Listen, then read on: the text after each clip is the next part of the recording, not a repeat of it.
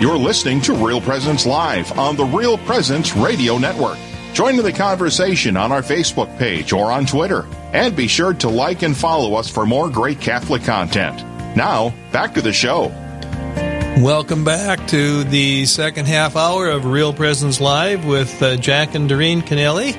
And we're looking forward to visiting with our guest, who you already heard once, just during the introduction with that cough there, Father. Father Greg Hammond, who is with the Diocese of Fargo, and he's currently at Lemoore, North Dakota. And do you have some satellite stations, parishes as well, Father?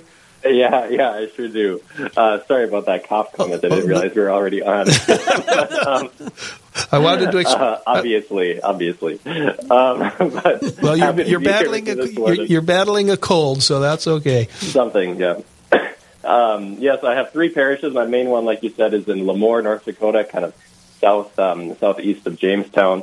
Lemoore is my main parish, Holy Rosary, but I also serve St. Raphael's Catholic Church in Verona, about 11 miles away, and Assumption Catholic Church in Dickey.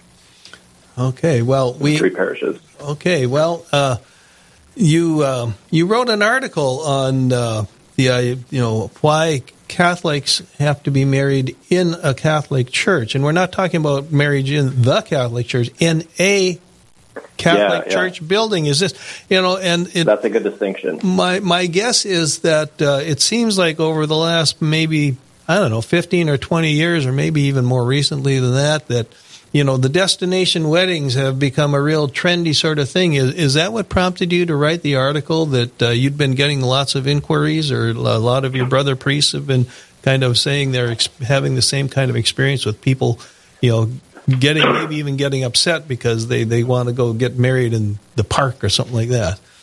Yeah. Honestly, I don't have a lot. I wouldn't say that I have a lot of such requests, but I know that they're definitely out there. And part of it was just the reason I chose to answer that question was because it was the June issue of the New Earth, so I thought it would be somewhat fitting or timely. Weddings are in people's minds usually, as the summer rolls around. So I thought it would would work well that way. So I wouldn't say that I have a large number of couples requesting to have, like you said, a wedding at a destination or at a park or something like that. But it certainly does come up from time to time, and I got a little cadre of priests who are buddies, and we text together all the time, and that does come up in conversation with them from time to time as well.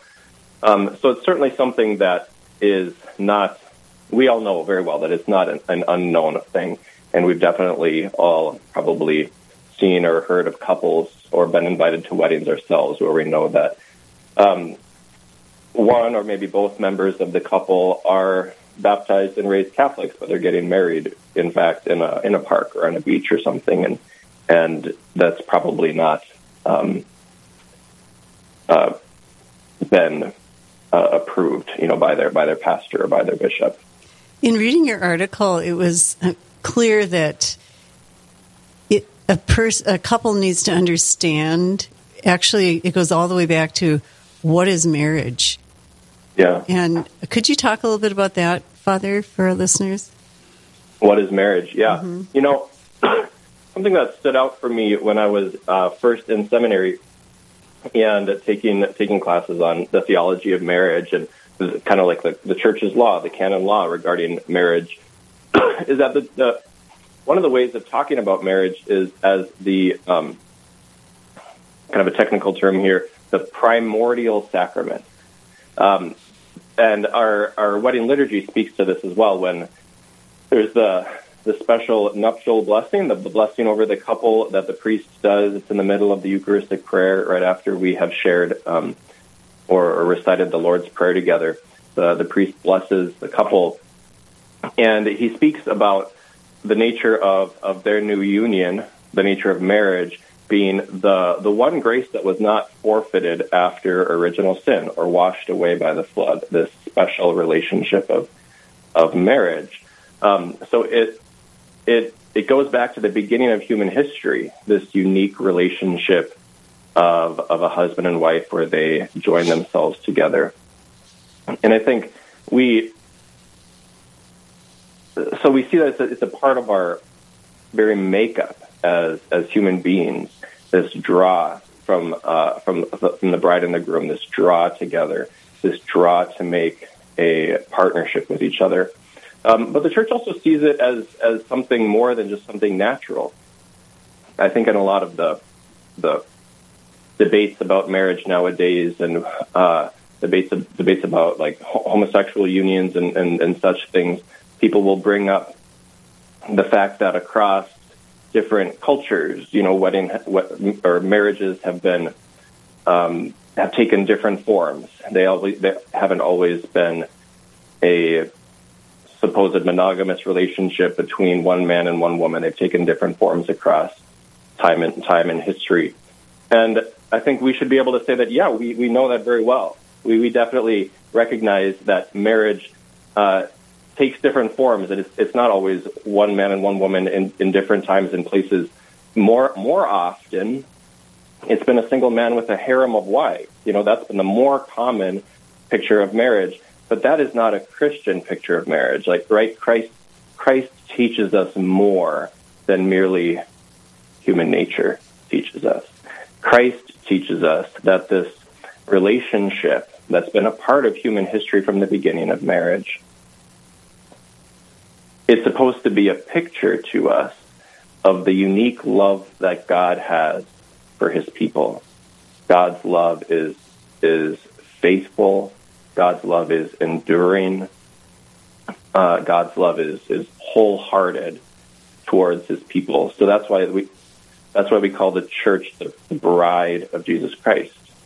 And so what Christ has done is he has taken that relationship that existed well before he walked this earth and established the church, but he's taken that relationship and he's shown us what it is really all about and how it's properly supposed to be lived as this lifelong union of one man and one woman who pledge themselves and learn to love each other like Jesus Christ himself loves his bride, the church. And it's a love freely given and received. It is not, I know there are arranged marriages, but that isn't the same. The church doesn't recognize shotgun weddings? Arranged marriages and shotgun weddings, like you mentioned, are a good example. That's another form of marriage. Not that the shotgun wedding is a form of marriage. What is a shotgun wedding? That term comes from the idea of, the wife maybe being the bride being pregnant, and so dad is in the back of the church with a shotgun telling the young groom that he better marry this daughter. But love is nothing if it's not freely given. There is no real love that's not freely given. The husband and the wife have to be standing there, not needing the other person, but willingly, happily offering themselves to the other person. And what does that's what makes love free and real love. And what does that, Father, show us about God's love for us? I mean, does he need us to love him? That's such a mystery in our faith. Not in the sense of something we can't understand, but something that's so far beyond us. Because, fundamentally, God does not need us. Fundamentally, God is entirely blessed, entirely alive, entirely happy in himself, Father, Son, and Holy Spirit, in this relationship, this eternal relationship that they share. Out of that love flows the will to create us and to create all of the world so that he can give something of himself to us. But he does not need us. He is no happier with us or without us. We cannot increase his happiness, nor can we decrease his happiness. He does not need us, but he gladly pours himself out for us. And it's a kind of love that is far beyond us. It's hard to rise to that level of love, but that is the picture of love that our faith gives us. The love of God that is just only free and only wholly given. Well, it seems like you've your description of the Trinity is also kind of used as, wedding or the marriage.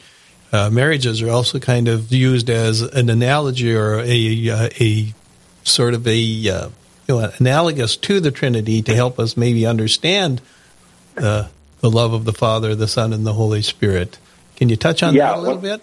100%. That's why every time Trinity Sunday comes around after Easter or after Pentecost, I find it hard to not end up preaching about the family, because I think this goes back to St. Augustine, who really popularized the picture of the family being a sort of earthly picture of the Trinity. The Trinity being Father, Son, and Holy Spirit. Father and Son give their love fully to each other, and from the two of them together flows the Holy Spirit proceeding forth from them. And so we get a sort of picture of that, in the way a husband and wife give themselves to each other, both in heart and in body, and from that sharing of life comes forth, potentially, God willing, children that give us a picture of the Trinity. It's not a perfect picture. The Trinity is not a picture of the human family. Rather, the human family is a picture of the Trinity for us. Yeah, it's not a perfect analogy, but I think it's one of the most beautiful analogies that we can think of to wrap our heads around this mystery of what it means for the Father, Son, and Holy Spirit all to be God, distinct in their persons, but one as God. It's just like the husband, wife, and child are definitely distinct as persons, but in family, they're one family. Right. Father, after the break, could you talk a little bit about, you've talked a lot about giving. After the break, could you talk a little bit about the receiving part of that relationship? Sure. Okay, with that, we'll go off to our break. You're listening to Real Presence Live with Jack and Doreen Kennelly as your hosts, and our guest during this half hour is Father Greg Hammond of the Diocese of Fargo, currently in Lemoore, North Dakota. And we're talking about marriage, and specifically the burning question that everybody's waiting for the answer as in the next half is, why do Catholics have to be married in a Catholic church? So stay with us, and we'll be right back after the break. This is Real Presence Live, where the focus is not on the evil around us, but on conversion and mercy through the good news that is always good. We're local, engaging, and live on the Real Presence Radio Network. Hello, this is Mike Kidrowski, the Director of Advancement for Real Presence Radio, with today's Plan Giving Minute. Philanthropy is an expression of your generosity with the understanding that your gift to the church will make a difference. There are many ways in which you can make a gift to further God's work. Most of us are familiar with cash gifts we give regularly to Real Presence Radio. However, another way of contributing is through plan giving, which may allow you to give more than you've ever dreamed possible. The goal of plan giving is to help you plan your estate and charitable giving in a way that benefits you, your family, and our mission. There are several ways you can make these plan gifts and enjoy tax and income benefits. For more information, please visit our plan giving website at rprlegacy.org or call me at 701-290-4503. Let's get started. SJ Machine, proudly named after and dedicated to St. Joseph, provides machining and induction heat treating to a variety of industries. Just as St. Joseph worked diligently to meet his family's needs, SJ Machine strives to understand and meet our customers' production needs. Prototype to production, working together towards success. SJ Machine can be reached at 701-347-0155 and are a proud supporter of the Real Presence Radio Network. The Mustard Seed Catholic Store is South Dakota's place to purchase Catholic books, gifts, and decor. With locations in Rapid City and Sioux Falls, we are here to provide you with gifts for the Catholic occasions in your life. From baptism to First Communion, confirmation to weddings, and ordinations, we pride ourselves in having local artists share their creative talents, making rosaries, crucifixes, artwork, coffee, and books. We are located in Rapid City on Main Street, in the new Diocesan Building, or in Sioux Falls on Grange Avenue across from Costco. This is Real Presence Live on the RPR Network. bringing you stories of faith and hope through local hosts and guests from across the upper Midwest. Now, back to the show.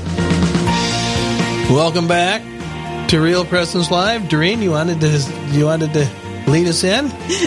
Oh, you got a joke. She's anxious to tell another joke. I misunderstood. I thought you told me at the end of the break I would be leading it. Our hand signals got goofed up here. Marriage communication. Right. Okay, well, this is Real Presence Live. My name is Jack Kennelly, and my co-host is my beautiful wife, Doreen. And we're talking with Father Greg Hammond. But, Doreen, why don't you pull up one of those jokes? Okay. This is what you're famous for. Okay, because among other things. Because we are Kennellys. Here's the joke. Okay, Father, you can answer this if you think you know the answer. Okay. Who is Irish and stays outside all summer? Who is Irish and stays outside all summer? Who is Irish and stays outside all summer? I cannot answer that. Jack, do you have a guess? Cannot answer that one either. Patio furniture. Oh, boy. Sorry. Wah, wah, wah. Yeah. Well, you've all experienced the high point of your day. It's all downhill from here. No. Father's going to connect now. Okay. The meaning of marriage with getting married in a Catholic church building. Right. Okay. So. Do that in the form of a question the Father can respond to. I think that's how we're getting the dead air there. Okay. Father, why is it? I mean, I don't know. It's even deeper than why it is. Why or what is the beautiful and sacred advantage for a couple of being married in a Catholic church building? I'm really glad you tried to phrase it that way. Because I think a lot of people ask it with a certain sort of, maybe frustration in their voice, like, Father, why do I or why does somebody have to get married in the Catholic Church? And I think that's just not the best way of thinking of it. Why do I have to? Rather, why is it best that we have our marriages actually in the church building? Because as we were talking about earlier before the break, what is marriage? A marriage is a picture of us, of the love of Christ and his church. And so I think we could also maybe talk about why weddings, especially if both people are Catholic, if one bride or if the bride or the groom is maybe not Catholic, if they're from a Protestant family or something, oftentimes maybe the Catholic wedding would not be a part of a Mass. But ideally, and especially if they're both Catholic, it would be wrapped into the larger celebration of the Mass, because they're at the altar within the church. The church is like the home. We say that when families go home, they're going to their domestic church. Their life together at home is a domestic church. But the parish is a family of families. Together we share this as our home, the church building, a spiritual home. And home is the place where love is shared, where life is shared, and where affection, right, is demonstrated to each other in the between the family members. And so it's when we come to the parish for like Sunday Mass or whenever we're coming to Mass that we, as a member of the congregation, are receiving the love of Jesus Christ poured out to us from the altar and from the ambo, from the Word of God as it's proclaimed. We're receiving the love of Christ given to us, and because we're a member of the bride of Christ, the church, we're there to give our hearts back to Him, give our lives back to Him. And so we're giving and receiving there in the Mass. And so to insert into that this promise, these vows of the bride and the groom to live out their life as a gift to the other person, as they also receive the other person back. There's this real mirror image that we see. We see as the husband and the wife share their vows and maybe share their kiss at the end of the ceremony, right? Mm-hmm. We see this this image that's beautiful. It makes everybody happy and shed tears of happiness and applaud as they're going to the back of the church. Mom and dad are extremely happy to see their children getting married. It lifts us up to the greater joy of God himself. And can I think of the greater beauty of God out in the park? Sure, I can. But in this unique place of the church, it's just most fitting. So as a priest, I'm here to serve the church, right? I'm here to serve the church. I'm here to help foster within people's minds and hearts a greater connection with Jesus Christ. And so first and foremost, that's my desire, my role. And so we do things as much as we can in the best way that we can. In his presence, that is a real and profound presence in that church building that is different than his presence in nature, out in a park or a forest or on a beach. Well, it seems, from a practical standpoint, if I were attending a wedding out in nature somewhere, it's kind of like, well, this is between this man and this woman, and that's fine there, But when you put it in the context of a church, it certainly emphasizes more the sacramental aspect of it, and that this is part of a communal celebration, in the church. It just puts a whole different aura to the event, if you will. And also, 100%. Yes. In particular, the sacramental aspect of it. Right. And the family aspect. Father, I love what you said about the parish being an extension of the domestic church, the family. And this couple is really vowing to become family. There's even a place when we're preparing couples, and we have lots of different things that we do with the couples in their preparation.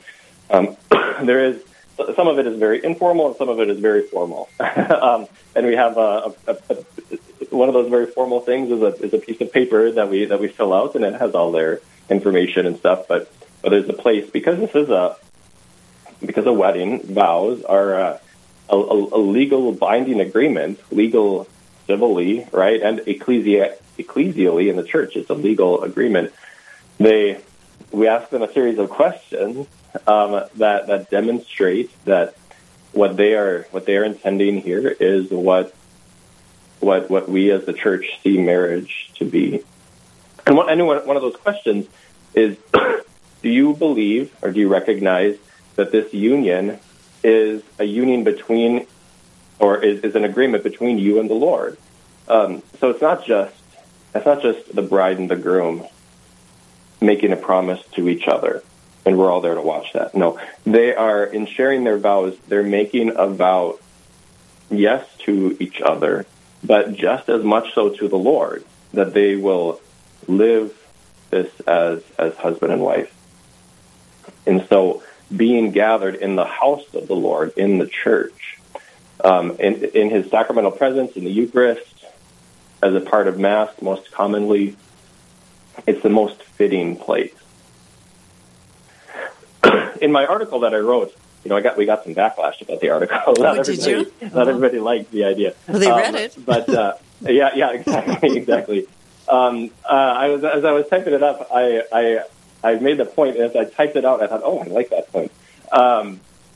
That there's lots of kinds of places that are beautiful. Mm-hmm. A lakeside can be beautiful. A park setting can be beautiful. A beach, a mountaintop, whatever. They're extremely beautiful places that can really lift up the heart to the Lord. No doubt. Mm-hmm. No argument with that. Mm-hmm. But I said that, but no place is beautiful like a church is beautiful. So there's a different sort of beauty there, and it's the beauty of that this is where I have my home with Jesus Christ. This is a place of a real meeting between me and Jesus Christ. And I think that can be true, therefore, whether a person is getting married in a extremely, overwhelmingly beautiful Gothic cathedral, or in just your ordinary small town parish that, nobody would, make postcards of. There's a unique beauty of the church. That's not the beauty of nature, but it's a more profound beauty, because it's the beauty of this place of intimate connection with God himself, with Jesus Christ. This is where the sacraments happen. This is where the Mass happens. This is where we had Grandma and Grandpa's funeral. Mm-hmm. This is a place of significance. Mm-hmm. So no place is beautiful in the unique way that any church is beautiful. And why would you deny yourself that beauty?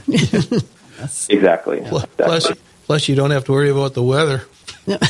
Really, I mean, thank you very much. You can talk about having a beautiful place, but when the weather rolls in and it's bad, you end up, getting married where? In some room in the motel, meeting room in the hotel. Yes. Mm-hmm. That really kind of diminishes the whole thing even further.